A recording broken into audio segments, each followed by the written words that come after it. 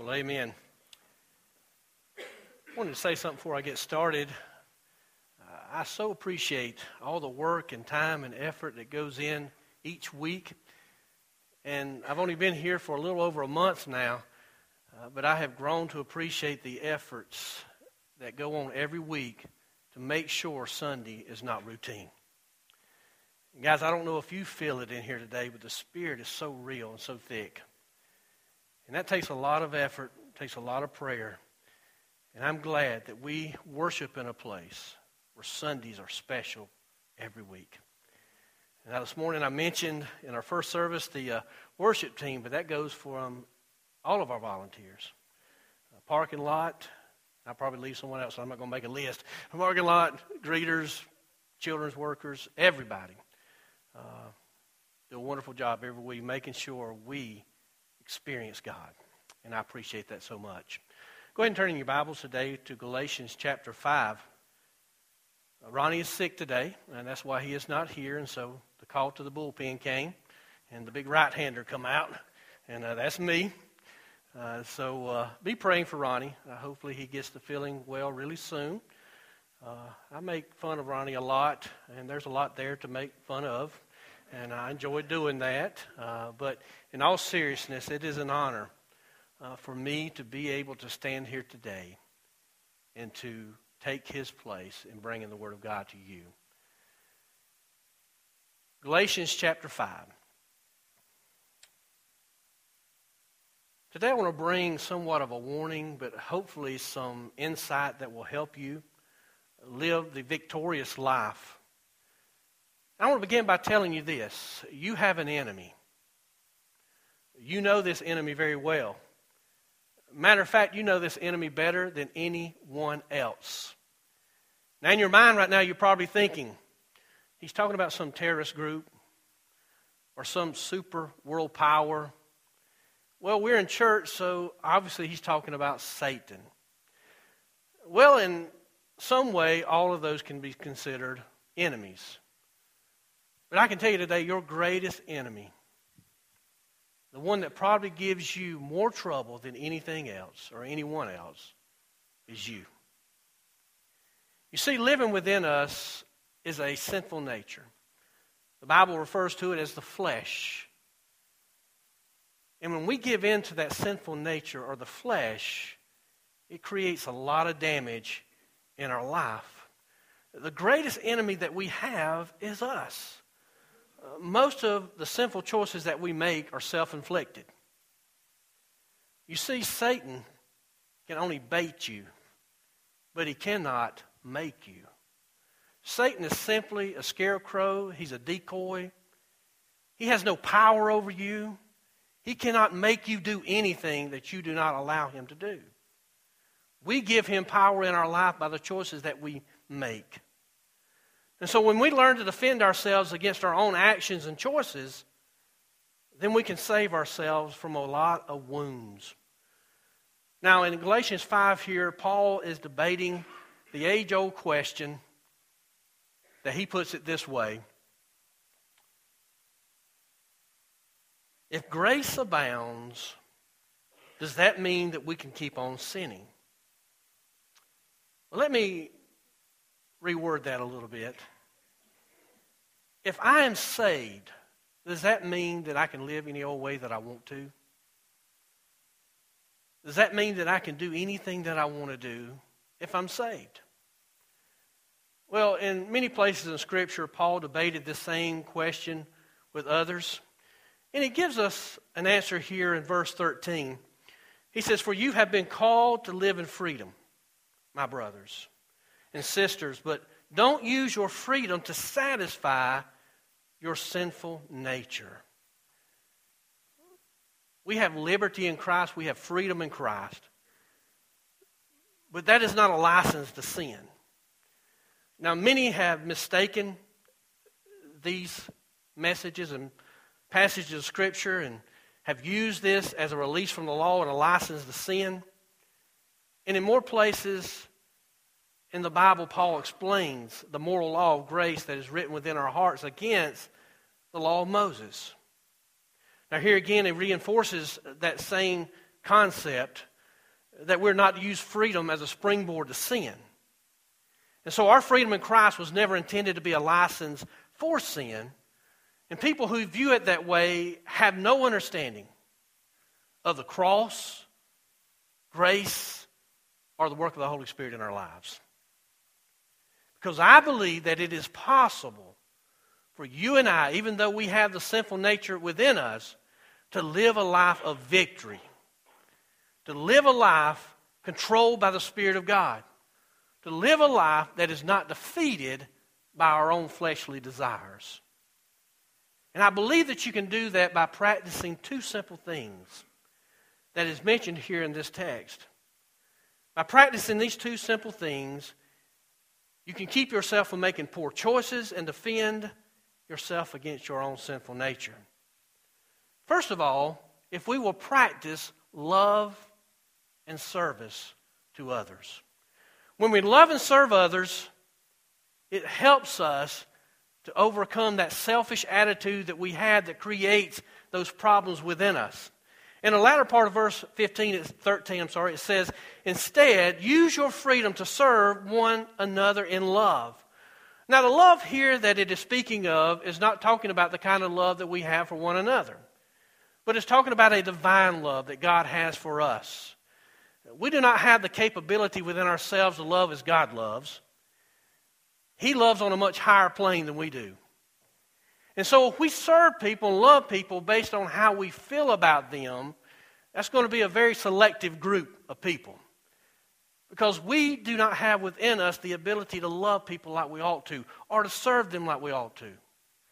But it speaks here of the love that God has for us. And the love that He has within us should propel us and drive us to serve others. And so we're not serving and loving people based on how we feel about them, but we're serving and loving people based on the love of God that is within us. And that makes all the difference in the world.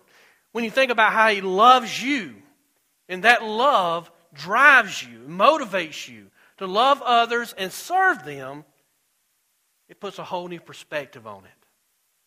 We're at our best when we are serving others in the power of God's love. Now, loving and serving accomplishes two things in our life. First of all, it will satisfy the law. In verse 14, it says, for the whole law can be summed up in this one command. Now, all the law requires is accomplished in this one action of loving and serving others. And Jesus sums it up like this. He says, love your neighbor as yourself. Love your neighbor as yourself. Let me ask you a question. Do you desire to live a life that is pleasing to God? Are you striving to live a life of obedience to the will of God? Is that your desire? Do you strive to live a life of obedience that is the will of God? Well, there's one simple way of doing that. Love and serve others. Can you imagine a world where everyone knew the love of God? A world where everyone loved others with the love of God in their heart. You know, we look around our world today and we see wars, famine, disease. All these negative and ugly things all around us. Can you imagine if the world was as God intended it to be in the very beginning? Where everyone loved God and loved others? The peace that we would see all around the world. When we satisfy the law in our life, we create habits of holiness. When we obey the Word of God, when we obey Scripture, when we obey the instructions and the commands of God, we create within ourselves a pattern of life of holiness. Every time you follow a command of God or you follow the teachings of Scripture, you're creating within yourself a pattern of holiness. You're creating within you a lifestyle of holiness. Doesn't mean that we're perfect. Doesn't mean that we're holy in everything that we do. But we're creating that lifestyle within us of holiness. And so when we're exercising and practicing those things in which God has commanded us to do in obedience to His commands, we're creating this lifestyle of holiness within us. Loving and serving others is a pattern of life that we must exercise in our life. The more we love, the more we serve. It takes the focus of off ourselves. We don't have this unselfish attitude anymore. That unselfish attitude is the one that creates that fleshly desire within us because we want to please the flesh. And so when we focus on serving and loving others, it creates more of the lifestyle of holiness than it does of that which is of the flesh. And so it fulfills the law. Secondly, it encourages unity. Look with me in verse 15. It says, "But if you are always biting and devouring one another, watch out. Beware of destroying one another." Now here we have the picture of two animals, wild animals that are fighting. They are devouring one another in this struggle to try to survive. Some of the most passionate arguments that I see and some of the most difficult disagreements that I see happen in the confines of family, friends, and church. Why? Because there's a lot of passion already there. There's a lot of emotions already there. We're invested in those relationships. And we have disagreements. And in those disagreements, we have a tendency to lash out and attack. But when we're loving and serving others, it builds this attitude of unity. When a church family reaches the point of tearing itself down, in essence, what they're doing is destroying their own community of faith. Listen, we're different in many ways. We have different ideas. We have different preferences. We have different passions and thoughts about things. And when you gather any group of people together, much less a group of people of the number that we have, here, you're going to have conflict. You're going to have disagreement. You're going to have differences of opinions. And so it's not that we always have to agree on everything. What we have to do is learn how to love in the midst of those disagreements, to establish unity. And when we're serving and we're loving, that helps that process along. It's hard to hate someone that you love. It's hard to have hard feelings toward those who you serve. But when we have a selfish attitude and we're always looking at it from this selfish perspective, then we look at it a little different. It changes the way we view things. But one of the things we must always keep in common, no matter how different we may be, is that we love each other. In John 13:35, it words it this way. It says, "Your love for one another will prove to the world that you are my disciples." The way that you love each other will prove to the world that you are my disciples. We're trying to reach a world, influence a world. And the Bible tells us the way that we do that, or the way we give evidence to that, is that we love one another. When people see the kind of love that we have for one another, again, not because we have those feelings, but because the love of God that is within us moves us to love and serve, that it influences them also. Everyone has a need to be loved. Everyone wants to be loved. Those in the world need to be loved. They want to be in a place where love does abound. Someone once said, and it's probably true, that the church is the only organization they know of that devours its own. Guys, let me give you a little exercise here. The next time you have an inkling to critique someone or to say something negative, and listen, we all have that from time to time. We catch ourselves, hopefully, and we don't do it, but there's something within us that likes to critique other people.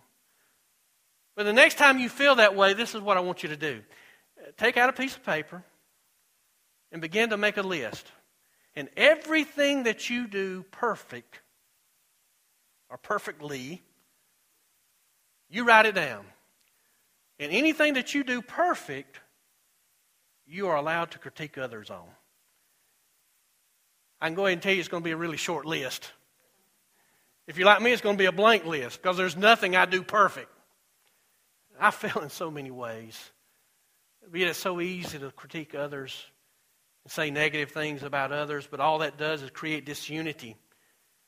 But when we're serving and loving others, it creates this unity within the body of Christ that no one can divide. When we practice loving and serving others, we get our mind on the right things. We get our heart in the right place. and we get our focus in the right direction. So what I want you to do is I want you to think of ways that you can be more loving. I want you to think of ways that you can serve others. Think of some of the things that you're doing now. How can you make that a practice in your life? The second practice is this. Simply walk in the Spirit. Now, these are not earth-shattering insights that I'm giving you today. We love and serve others, and then we walk in the Spirit. In verse 16 it says, "So I say, let the Holy Spirit guide your lives. Then you won't be doing what your sinful nature craves." And here we see mentioned two powers, the Holy Spirit and the sinful nature. These two extreme opposites cannot coexist, or they can coexist within your nature, but they cannot cooperate within your life. The Holy Spirit was given at the moment of your salvation, when you were saved, when you received Christ. It enables you to exercise power over sin. But if you choose to yield to the flesh, then you remove the power of the Holy Spirit within you to a certain degree, how it can influence your life, and you take over. And the flesh takes over. And we give control to the flesh within us. So we've got to walk in the Spirit. Walking in the Spirit requires us to build up the Spirit. We've got to continually grow in our faith and grow in the Spirit and exercise and build up that Spirit within us. How do we do that? Let me give you three things here. First of all, feed the Spirit. In verse 17 it says, the sinful nature wants to do evil, which is just the opposite of what the Spirit wants. And the Spirit gives us desires that are the opposite of what the sinful nature desires. These two forces are constantly fighting each other. So you are not free to carry out your own good intentions. The Spirit and the flesh are always at war within us. The Spirit will always resist and suppress the flesh, and the flesh in turn will always do the same to the Spirit. We have these two fighting, battling within us constantly. We share the Holy Spirit of God and the sinful nature. Verse 18 says, "But when you are directed by the Spirit, you are not under obligation to the law of Moses." You are not under obligation to the law of Moses. Living by the Spirit empowers a person to live a life that is in line with the requirements of the law, but listen to this, without the restrictive obligations to the law. Jesus met all the requirements of the law when He died on the cross for us. We put our faith and trust in that sacrifice. And by doing so, we are deemed righteous not in ourselves, but because of the righteousness of Christ. We're not obligated to the restrictive obligations of the law, but when we feed the Spirit within us, we can operate in the power of God. Spiritually speaking, you really are what you eat. And some people struggle with some sin or another, and they're battling that within themselves, and they can't understand why they're struggling with the sin. I've seen it many a times, and I've had my own struggles, and I'm sure you have as well. But they're struggling with this sin. They can't seem to understand or figure out why they're struggling with that sin. Well, let me give you a little test here that will help you draw a diagnosis of what you may or why you may be struggling. Some simple questions, somewhat elementary maybe in a way. You may think these are somewhat preschool, but they are fundamental to our faith, and I think these are the meals that we ought to be feeding ourselves every day. So ask yourself these questions. How often do you read your Bible? How often do you pray? How engaged are you with your church family? What service ministry are you invested in? How active are you in evangelism? You see, what I find is, even as simple as those questions may sound, what I find is usually when someone is struggling with a sin, they've chosen a certain sinful lifestyle, it's because they're not exercising the disciplines in their life that will feed the Spirit. They become irregular in their Bible reading. They become inconsistent in their church attendance. Their prayer life is suffering. Their service to others in a service ministry or a certain ministry is non-existent. And evangelism is certainly not something they're practicing. When we allow ourselves to get slack in these areas of our life, we're opening the door for the sinful nature and for temptation to take over. And so we've got to constantly feed ourselves those things which build us up, which edify the Spirit of God within us, that strengthen us. So the more we feed the Spirit, the stronger we become. The more we feed the Spirit the things that will strengthen us, the stronger our faith will be. I can tell you this, it operates this way, junk in, junk out. and it's just as simple as this. What do you listen to? What do you read? What do you watch? What do you invest your time in? We live in a world that is constantly fighting against everything that we believe.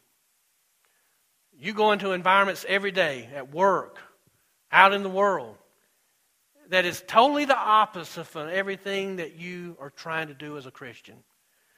And if you allow those influences to become the major feeders of your life, then you're going to struggle spiritually. Because you're listening to things that are not edifying to the body, they're not glorifying to God, and so doing so, junk in, junk out. Now, we get enough junk without even trying. It's there. It's always around us. And so what we have to do is be intentional about making sure we're getting the good things in us that feed and build up the Spirit of God. The Word of God, prayer, worship, sharing, serving, ministry. All of those things that God has provided for us to strengthen the relationship that we have with Him. And so we've got to feed the Spirit. Secondly, we've got to produce spiritual fruit. Produce spiritual fruit in verse 19. And I love these verses here. Matter of fact, I believe you could preach a whole series just on these verses alone. You may want to make a note and go back and reread these often, because it gives us a great picture of the contrast between the life that is spiritually driven and the life that is not. In verse 19 it says, when you follow the desires of your sinful nature, and then it's going to give us a list, the results are very clear. Sexual immorality, impurity, lustful pleasures, idolatry, sorcery, hostility, quarreling, jealousy, outburst of anger, selfish ambition, dissension, division. I tell you, that describes a lot of churches, does it not? Lighten up a little bit, you can laugh. Unfortunately, there are a lot of churches that are characterized, there's a lot of Christian relationships that are characterized by those words. And then verse 21, envy, drunkenness, wild parties, and other sins like these. Now, I hope those are not part of it. Let me tell you again, as I have before, that anyone living that sort of life will not inherit the kingdom of God. And those are strong words. Those are strong words. What he is saying here is if your life is characterized by this list, and this is not an exhaustive list, but by these things, and chances are you're not saved, you're not a believer, you don't know Jesus, the Spirit doesn't dwell in you, and you cannot inherit the kingdom of God. Within verse 22, it gets much better. It says, but the Holy Spirit produces these kind of fruit in our lives. Love, joy, peace, patience, kindness, goodness, faithfulness, gentleness, and self-control. Now that's the list I want to be on. That's the list I want to characterize my life. That's the list I want people to see. It goes on in verse 24, those who belong to Christ Jesus have nailed the passions and desires of their sinful nature to His cross and crucified them there. We've crucified the sinful nature by nailing it to the cross of Jesus. And so when people look at us and people talk about us, when they talk about our church and who we are, we want them to view us from this standpoint. Love, joy, peace, patience, kindness, goodness, faithfulness, gentleness. That's what we want to look like. That's what we want to smell like. That's what we want produced through our life. That's the kind of fruit that we should be producing as Christians. And as we surrender our lives to Christ on a day-by-day basis and come underneath the authority of the Lord Jesus Christ, the Spirit gives us power to live above sin and produce the fruit of the Spirit in our life. And one easy way I can tell you to be able to identify a fruit tree, and I by no means know anything about gardening, trees, any of those things. But one way it's easy to identify a fruit tree is to identify the fruit that it bears. Does that mean I should quit? I don't.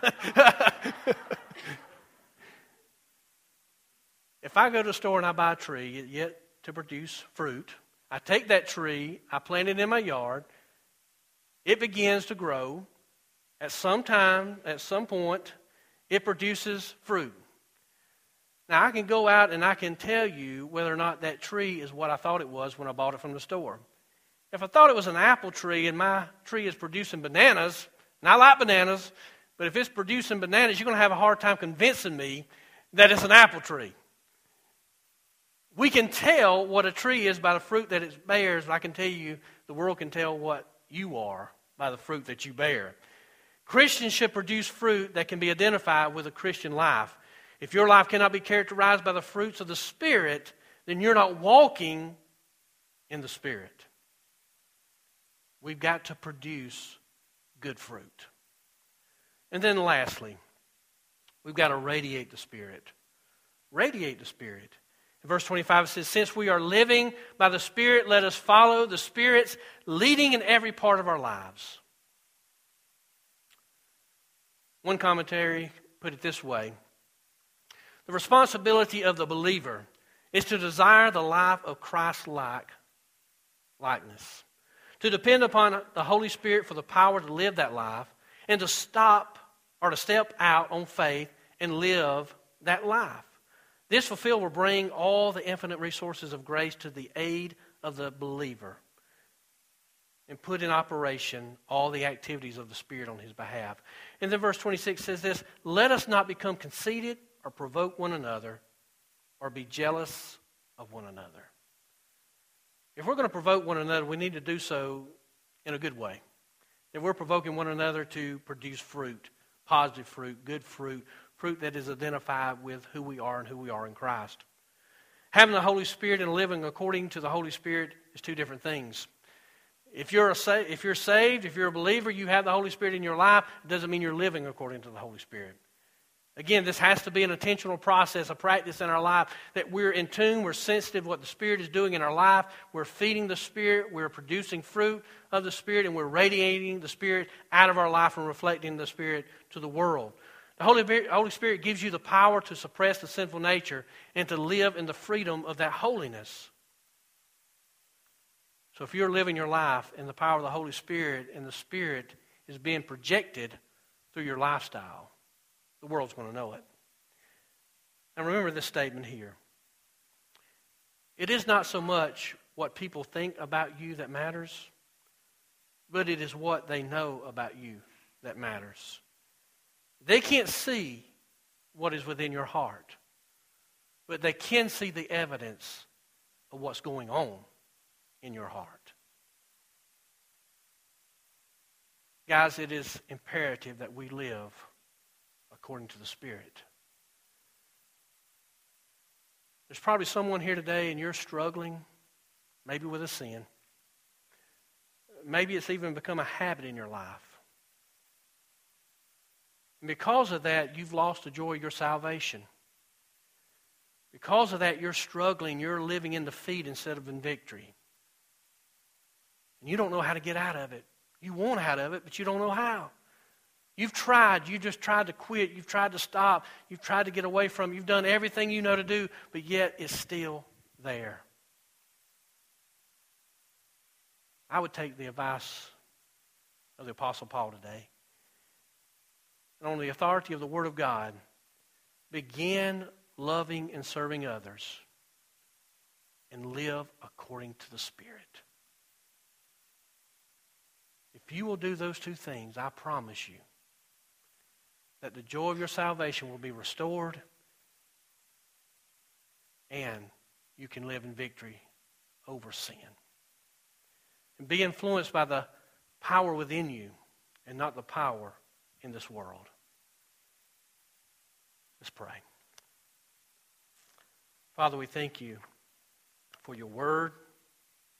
We thank you for the power that you've given to us to be able to live this abundant life. Father, I pray that if there's anyone here that is struggling with some sin, Father, we're not here to condemn or judge.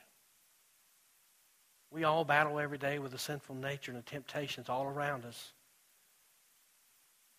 But I know how destructive it can be.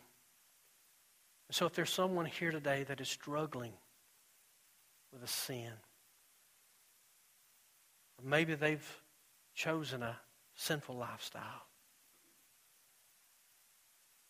Father, I pray that you would draw them to yourself today, that they would feel the love that you have for them, that they would feel the love that we have for each other. God, today they would take the first step to living in victory, the first step to defeating the sinful nature. That they would stop hurting themselves and being their own worst enemies and begin to practice holiness, loving and serving others, walking in the Spirit. God, give them that victory today.